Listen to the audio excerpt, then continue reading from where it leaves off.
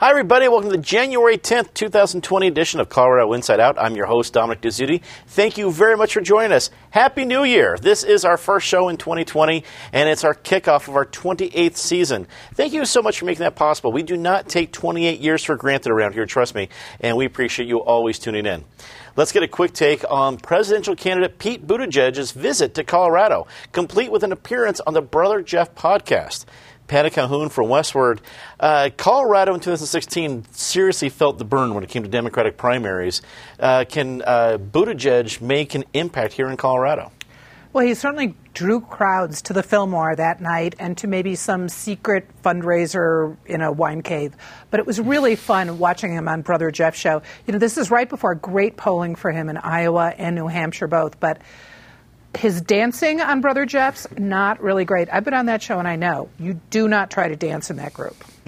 Wise advice, as always. Michael Fields, Executive Director of Colorado Rising Action. Great to have you back.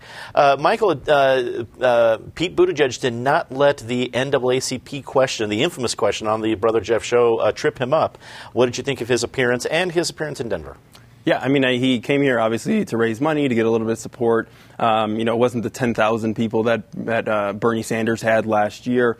I think the thing he has to do is really focus in on Iowa and New Hampshire, because if he doesn't win both of those, I don't know how relevant he is once he gets here in Colorado on Super Tuesday.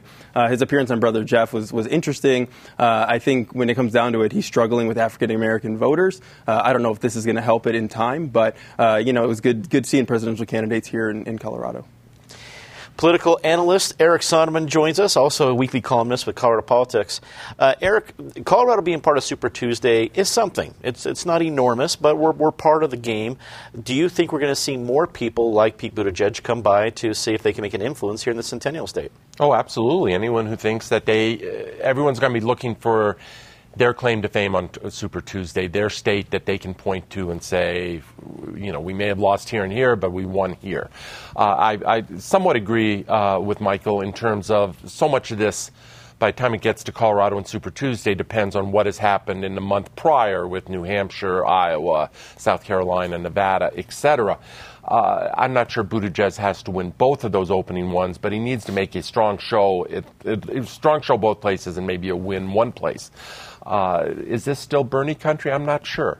I think, again, that depends on whether he has consolidated that base, has put Elizabeth Warren on the ropes by the time it gets to Colorado. It's going to happen really quick, and it's going to be fascinating. Penn Tate joins us. It's great to have you back, Penn, attorney with Tate Law, also a former state lawmaker. Penn, what do you make of Buttigieg's chances to be the moderate in the field? I mean, Joe Biden's clearly that headliner on the moderate side, but when it comes to the moderate candidates within the Democratic field, there's not a tremendous amount of competition anymore in that upper tier. What do you think? I think he's got a good shot, and I think he was wise to get to Colorado early. When you take a look back over the last few cycles, Barack Obama really did well in Colorado, and come caucus time, he was the reason that people showed up for caucuses. The last time it was Bernie. I mean, that was the person who motivated everybody, and I think Buttigieg is seeing that. Our demographic is unique, and it may actually be more reflective of Democrats nationally than Iowa and New Hampshire are anymore. And so I'm not certain he needs to do well in both of those, but if he plays well in Colorado after that, it may give his campaign renewed vigor. Governor Jared Polis gave his State of the State address on Thursday. In his speech, Polis asserted that the state is suffering from economic inequality. He proposed to tackle the problem with a public option for health insurance and a paid family leave program. Meanwhile, 38 climate change protesters were arrested during his speech, calling for a ban on fracking. Patty, we always take state of the blank speeches with a grain of salt. It's a speech. It's not a policy agenda per se. But what did you get from this latest one? Well, certainly the arrests were big. They started out thinking there were 25. There were 38. Some of them were kids, so their names haven't been released. I was trying to think of the last time there were mass arrests at a State of the State speech, and I couldn't remember offhand. It was a pretty good speech. It was interesting that the environment came up, but mostly in the context of climate change rather than fracking, that word, which is becoming a very heavily politicized word in this state was not uttered. But we talked about climate change. He gave a shout out to Tri-State, which had just given him kind of a big win the day before when it announced it's going to shut down its coal plants early in New Mexico and Colorado. Not a surprise that he was talking about paid family leave, although small businesses are still concerned about that. The public option is going to remain increasingly popular as people start looking at their property assessments coming, their other bills coming. So, and his all-day kindergarten, I think, has been a big hit. So he focused on things that people could pretty much get behind in the new legislative session. Michael, we also heard things like tax cut in the midst of a Democrat Jared Polis's State of the State. I'm not sure if a lot of people had that on State of the State bingo, but do you think that's just what he says in the State of the State, or maybe there's some energy behind it? I think he really wants that. I don't think the Democrats in the legislature are going to let that fly. And it came up last year that he mentioned he wanted a tax cut. He also claimed credit for the tax cut, temporary tax cut that we'll get from Tabor, which I thought was pretty funny given the fact that he was against Prop CC. But I think when you look at it, the governor, his rhetoric says one thing, the State of the State, a lot about bipartisanship, working for all of Colorado. But I think the legislature last year overreached on several issues, and he signed everything. He went along with everything. You had national popular vote. You had the oil and gas battles. As I mentioned, Prop CC. I think when you look at things like public option, I don't think it's going to be more popular the more people hear about it. It is cost shifting, it's price fixing, and you look at paid family leave, I think it could be a popular proposal, but we'll never know because they won't send it to the people. It's a tax increase. It should go under Tabor. They won't do that. But I think you have a Democratic Party in the legislature that's moving further to the left, and I think the base is closer to those protesters talking about banning fracking and all that. And so we'll see how far the governor is willing to go this session, given that it's 2020 and there's people on the ballot. Eric, how bright do you think Governor Polis's libertarian streak will be this year? Well, first of all, I have to say it took all the self-control I could muster not to start shouting when Patty and Michael were talking and, rolling out a ban fracking now poster and all the rest. But I managed to restrain myself. Polis's libertarian streak shows itself sort of on rare occasions and at unexpected moments. I'm not sure I see it this year. We certainly saw it around the vaccination issue a year ago. There's an irony here that I don't think there's a governor in the country that I can point to, maybe somebody else can beat me to this, who has probably been more hostile to the fracking industry than Jared Polis, and yet he is the one who is the subject of these protests, which might show just how far out some of these protesters and the groups they represent just might be. I mean, the major legislation was passed, 180? 181. 181, excuse me, a year ago. That didn't give the anti-fracking groups everything they want, but it gave them a heck of a lot more than half a loaf. It gave them 3/4 or 80% of a loaf. But I guess if you're an absolutist, nothing is ever enough short of absolute. I think to pick up on Patty and Michael real quickly, tonally, it was a bipartisan speech. Substantively, it was probably, a liberal laundry list. The list is getting shorter because a whole lot of items on the laundry list got ticked off a year ago. Penn, as a former state lawmaker, you've been in that audience before as someone getting, I guess, the policy agenda, or at least whatever you can ascertain from a State of the State speech. If you were sitting there now as a lawmaker, would you think you felt any pressure from that speech? Was it pie in the sky? You don't know the reality of it. Where do you think lawmakers are going to take it? Well, pressure probably not. But what the State of the State usually tells you as a lawmaker is when a governor talks about specific proposals, that governor has a legislator lined up, prepared to introduce the bill, to put it in front of you. So it gives you a preview of things you're going to have to vote on. One of the things that I think Polis has actually done very well compared to his immediate predecessor is he has been more engaged and proactive with the legislature, whereas predecessor tended to be reactive, which frustrated a lot of folks on the second floor because they never knew what the governor would or would not sign on to because he wouldn't signal. Polis is very clear. He's indicated, and I think some people find it refreshing. You may not agree with where he's going, but he tells you, I'm going to work on these three things, and this is part of my agenda for this year. So the General Assembly is on notice now. They know what's coming up, and you have to start figuring out where you're going to land on some of these issues.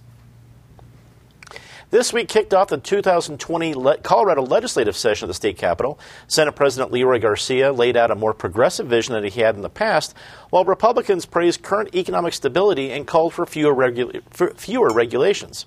There will be at least one major bipartisan piece of legislation this year, with Republican Senator Jack Tate joining Democratic Senator Julie Gonzalez in sponsoring a bill to end the death penalty. Michael, did you see anything in these first few days that Republicans might be able to hang their hat on as we go into the session? Well, I think you mentioned in the beginning there, talking about the economy, talking about Tabor, talking about lower taxes.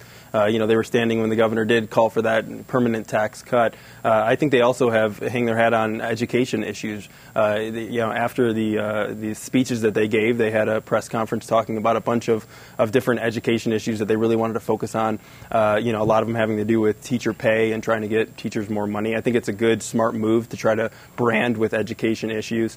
I think you also see, President Garcia, it was a little bit more progressive in his speech originally. I think he's getting some pressure from both the House and the Senate saying we have big majorities, we need to push stuff through, and we need you to get on board with that. He also had an interesting line about wealthy insiders hoarding power and bending the political agenda, which I thought was funny given the fact that Democrats have complete control over everything. You have a governor who put $25 million into his race. You have Hickenlooper, under ethics investigation for flying around in private jets. I just thought it was a weird line that he brought up, the fact that wealthy insiders. But I think, you look at it, the death penalty will be a big issue. We talked about family leave. We talked about public option. I think there's going to be a lot of contentious issues this session, and we'll see how they play out given that it's an election year. And Democrats think they're going to keep a majority forever. I don't think that's the case, but we'll see. Eric, we've seen an attempt at a repeal of the death penalty before. Do you see anything different this time? Do you see other opportunities within the session from these first few days? Yeah, I do see something different on the death penalty. I think Jack Tate signing on as a co-sponsor is a strong move on the part of the proponents of getting rid of the death penalty, and a courageous move, quite frankly, on the part of Jack Tate. He's term limited. He's made clear this is his last year, so it's somewhat easier to be courageous. But nonetheless, the death penalty repeal failed last year because they couldn't get enough Democrats to rally round. So the question becomes, well, there are really two questions. One is, can they get the Democrats to rally around to give them the majority? Or, with Tate on board, can they pick off a couple of Republicans to fill in the gaps for Democrats who won't join up? But I think that is a headline bill of the session. I thought the best line of the opening speeches, at least the one that resonated with me, actually belonged to House Minority Leader Patrick Neville, talking about pogo stick lanes. And it's something we've talked about around the table, but I think that is the tension these days in transportation funding, is how much of it is going to roads and how much of it is going to alternative transportation. We all support alternative transportation, but I got to tell you, as I drive around Denver, every week I see another bike lane that is completely underutilized, if utilized at all. I haven't seen a lot of pogo sticks in them, but the point was made. Take your time. If those become rentable, or you never know. Pan, again, we lean on your experience. The first few days of a session do not necessarily map out the rest of it, but from what we've seen so far, especially what seems to be a very different tenor in the House and the Senate. Senate being a little bit more serious this year, maybe a little bit more contentious. The House was almost like a reunion week and chummy, at least for these first few days. What do you take from what we can from this week for what we can expect the rest of the session? Well, we're clearly going to see the General Assembly deal with some tough issues. Whether you like the public option or not, the reality is the vast majority of Coloradans are unhappy about the cost of prescription drugs and health care and the inability to get coverage. So someone's going to have to do something to address the situation. It's not going to be done on the federal level. Many of these opening day speeches are kind of like the governor's. They're put out there to sort of see how people react. Trust me, a number of legislators will be watching this show and other shows to hear how people respond to some of the concepts put out there. But, I think we are going to see public option, death penalty repeal, a host of pretty progressive to liberal issues put forward, because I think many legislators feel there's an appetite for that in Colorado. Although we're sort of a purple state, we've been trending toward the more progressive direction. And when you have majorities in both chambers and a governor, that's when you push the advantage, and we'll see some of that. Patty, if there's lawmakers out there watching the show, first of all, welcome. We're glad you're here. What is your response? How did you feel from the first week, from what you heard from both the Senate and the House? Well, I think Leroy Garcia misspoke. He meant wealthy outsiders, like the kind who were trying to recall him last year. So he's still there. That's good. Jack Tate, I think we have to give an award for a strong comeback. Remember when he got mired in the whole sex harassment thing? For some reason, it took the legislature, 2 years to come up with a plan, when basically you should say, hands to yourself, don't tell stupid jokes, behave yourself. But this death penalty position is an honorable one that he is taking. Whether or not people agree with him, he is saying what he feels is right for Colorado. So strong comeback by Jack Tate in the Republican Party. I think one of the bills that's coming up that's going to be really interesting and a more serious issue than just plain sex harassment is the sexual assault, and they may be removing the statute of limitations entirely. We're seeing the Boy Scouts are worried about it. The Catholic Church is worried about it. Washington's passed such a law. New York is passing such a law, and I think that will pass in Colorado this year, because there are many really egregious instances, and you don't recover from them quickly. At the end of December, a Denver County Court judge ruled that Denver's camping ban is unconstitutional, saying the ban amounts to cruel and unusual punishment. However, Denver government officials are still moving forward with encampment cleanups and plan to appeal the ruling. Eric, this ban has been in place since 2012, so 8 years later, it's a little late to the party. But what effect do you think this is going to have in the long term, since there's an appeal in place and the Denver voters just said they were perfectly fine with it just in 2019? Yeah, and it's not only been in place since 2012, but the Denver voters not only said they were fine with it, they said it by 80%, 81%, some huge percent of the vote. What was that, 7-8 months ago? So public will is clear. Now, obviously, judges don't weigh public will. They weigh law and the Constitution, et cetera. This strikes me as probably the intractable problem of our age, or one of the intractable problems of our age. We always make the mistake of treating homeless as sort of a monolithic population when it's made up of so many different populations, and one strategy is not going to address the whole thing. It's, as we've talked before, it's a balance of interests. And the people who are not homeless, who reside in the city, pay taxes in the city, et cetera, they have rights and they have interests too. They expressed them at the ballot box May last year. I've spent some time recently in a number of West Coast cities, and you can go up and down that West Coast, Seattle, Portland, San Francisco, L.A., and you see the consequences of letting this issue get totally out of your control. And Denver cannot afford to let that happen, and that's what's at stake. Ben, not only a former state lawmaker, a former mayoral candidate, where you were talking about this issue probably on a regular, if not daily basis, and as an attorney, what do we need to know about the legal side of this? There's a lot of different angles here. What's the most important highlights for our viewers?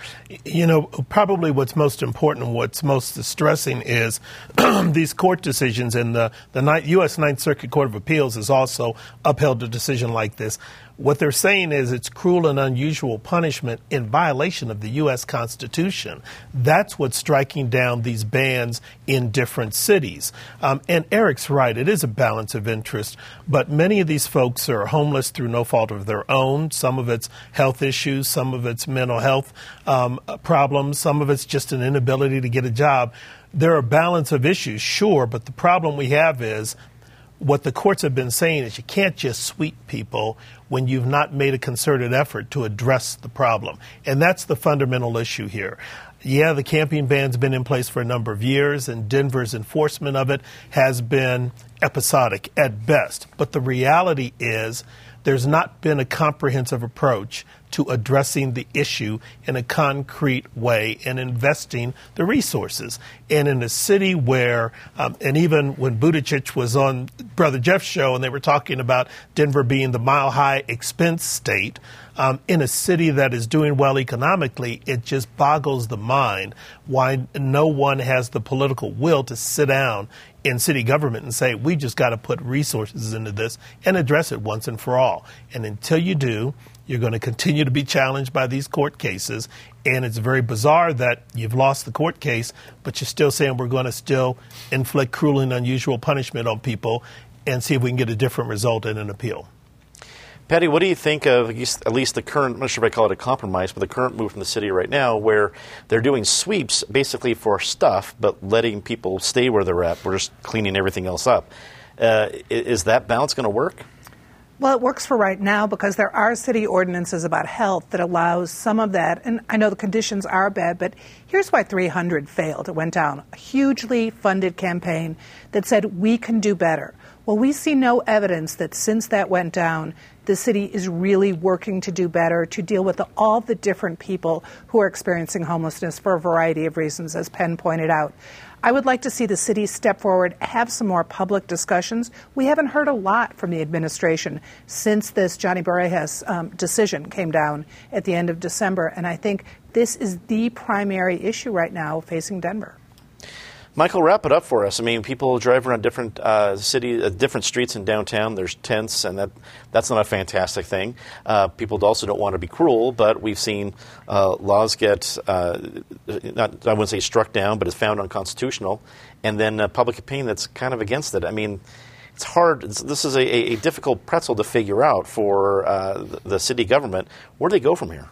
Yeah, I think if it was easy, it would be fixed by now, and I think the problem's getting worse instead of better. The legal issues are really interesting, given the fact that the courts have ruled in other areas, Idaho, but it's based on the fact that there weren't beds or shelters available for people here in Denver. They're saying that there are ones available. I think to Penn's point, there has to be a concerted effort to fix this problem, and I think this is going to put more pressure on the city to put more resources or to make sure that it's easier for people to find beds and shelters. I think when you look at, I think ultimately it will get reversed because it is different than that Idaho case. But I think this 300 didn't go down just because, or 80 to 81 to 19 wasn't just because of money. I think there is a real sentiment out there that this is something needs to get done about this, that we can't let it continue to go on as it is. And so I think it'll be interesting to see how it goes, but at least the city's going to have to be focused on this issue, and I think it's a big one. Well, let's get to our very favorite part of the show, Disgrace of the Week. As always, Ms. Calhoun, please start us off. Well, kudos to a sometime occupant of this table, Susan Green, who on New Year's Eve gave quite the present to CU when she printed the list of finalists for Mark Kennedy's job as CU president. That showed there were a lot of different stories that the CU regents had given us that did not hold up at all. That people who were very qualified were completely snubbed, like a Bill Ritter, Donna Lynn. And it was a great story by Susan Green. And, of course, the response by the CU regents was, maybe we should find out who leaked this, because, of course, that's their big problem, not that they just had one finalist for a really prestigious position. So that was a problem. They're on a retreat right now, coloring and doing kumbaya, trying to learn how to be nice to each other and the rest of the world. They've got bigger problems to worry about. Being off for 2 weeks, we miss things like that. I'm very glad you brought that up. Michael. Colorado Rising is proposing ballot issues for setbacks on oil and gas again, same ones that lost in 2018. And then you have the Fiscal Institute has proposed 35 new potential tax increases to the title board for the ballot. So I think to both groups, voters have weighed in on this. Give it up and move on. Eric. I'll play pile on and follow up on where Patty was. Everything Patty said is dead on, but let me add to that. This retreat that they are at as we tape this show is at a cost of $51,000. Last I looked, you had 9 members of the Board of Regents. I'm sure there's the president and a few other administrative hanger-ons. It's, a one-night retreat out at the Gaylord Resort. I know rooms are pricey. And I know consultants, the consultant they hired to do marriage counseling or fidget therapy or whatever it is, probably doesn't come cheap. But for the life of me, I cannot figure out how you get up to $51,000 for this retreat. At the same time, higher ed is so desperately underfunded. I visited the Gaylord complex over the Christmas holiday. I could see how they got the $51,000 very fast. You have to pay for both. Well, you know, and crayons and scented markers are expensive, Eric. I mean, you know, that stuff, that's not free. That's right. Penn, your disgrace of the week. My disgrace, I have to first combine kudos to Patricia Calhoun and Westward for breaking a story. After Denver citizens paid $2 million for a conservation easement, after state law indicated you can't void a conservation easement unless you can prove it's impossible to fulfill its purposes for open space. And given that the land is already zoned as open space, it boggles the mind why the city of Denver is allowing a planning process to look at the redevelopment of the Park Hill Golf Course. Now time to say something nice about somebody. Patty? I'm going to say something nice about Historic Denver, which had a really big year that even came down to Saving Tom's Diner, brokering a deal that got the property owner came out whole. People who love Googie architecture came out whole. Another one that we'll see soon is the Livestock Exchange building, which is right out by the stock show. Yeehaw starts tomorrow. But that building, or actually a complex of 3 buildings, also going to be saved. Historic Denver has done a good job this year, both negotiating saving our past, but protecting property owners, too. Michael? With session starting this week, there's a lot of talk about how hard campaign season is for families, but session is very hard, too. They go long hours, and so I wanted to give credit to the families of legislators and other elected officials for what they sacrifice for the state. You're here. Eric? Nicely said, Michael. Let me go to Hollywood. Ricky Gervais, that was refreshing. His monologue at the Golden Globes. It's one thing to call out hypocrisy. It's another thing to do it when the hypocrites are sitting right in front of you. That was well done and as I said, refreshing. Penn? Sort of to follow up on Michael, we often criticize government, the legislature, elected officials, but there are a lot of good people who commit their lives to trying to do good works. And one of them is Lois Court, who many of us have known for years.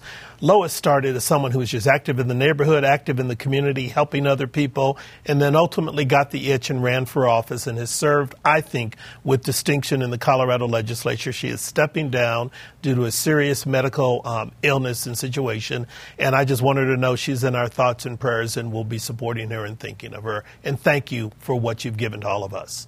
Here. Well said. Before we go tonight, I want to tell you all about, we're taking the show on the road. Colorado Inside Out on the road is going to be at a special event with our partners at the Academy for Lifelong Learning. That is going to be on Tuesday, January 28th. They're doing a special free one-day learning seminar. You can be part of it. If you want to check it out and see us at 1 p.m. at this special day, go to academyll.org for more information. It's a free event. We love to see you out there. It's really going to be a lot of fun. For everybody here at Colorado Public Television and Colorado Inside Out, thank you so much for watching. I'm Dominic Dezzutti. Good night.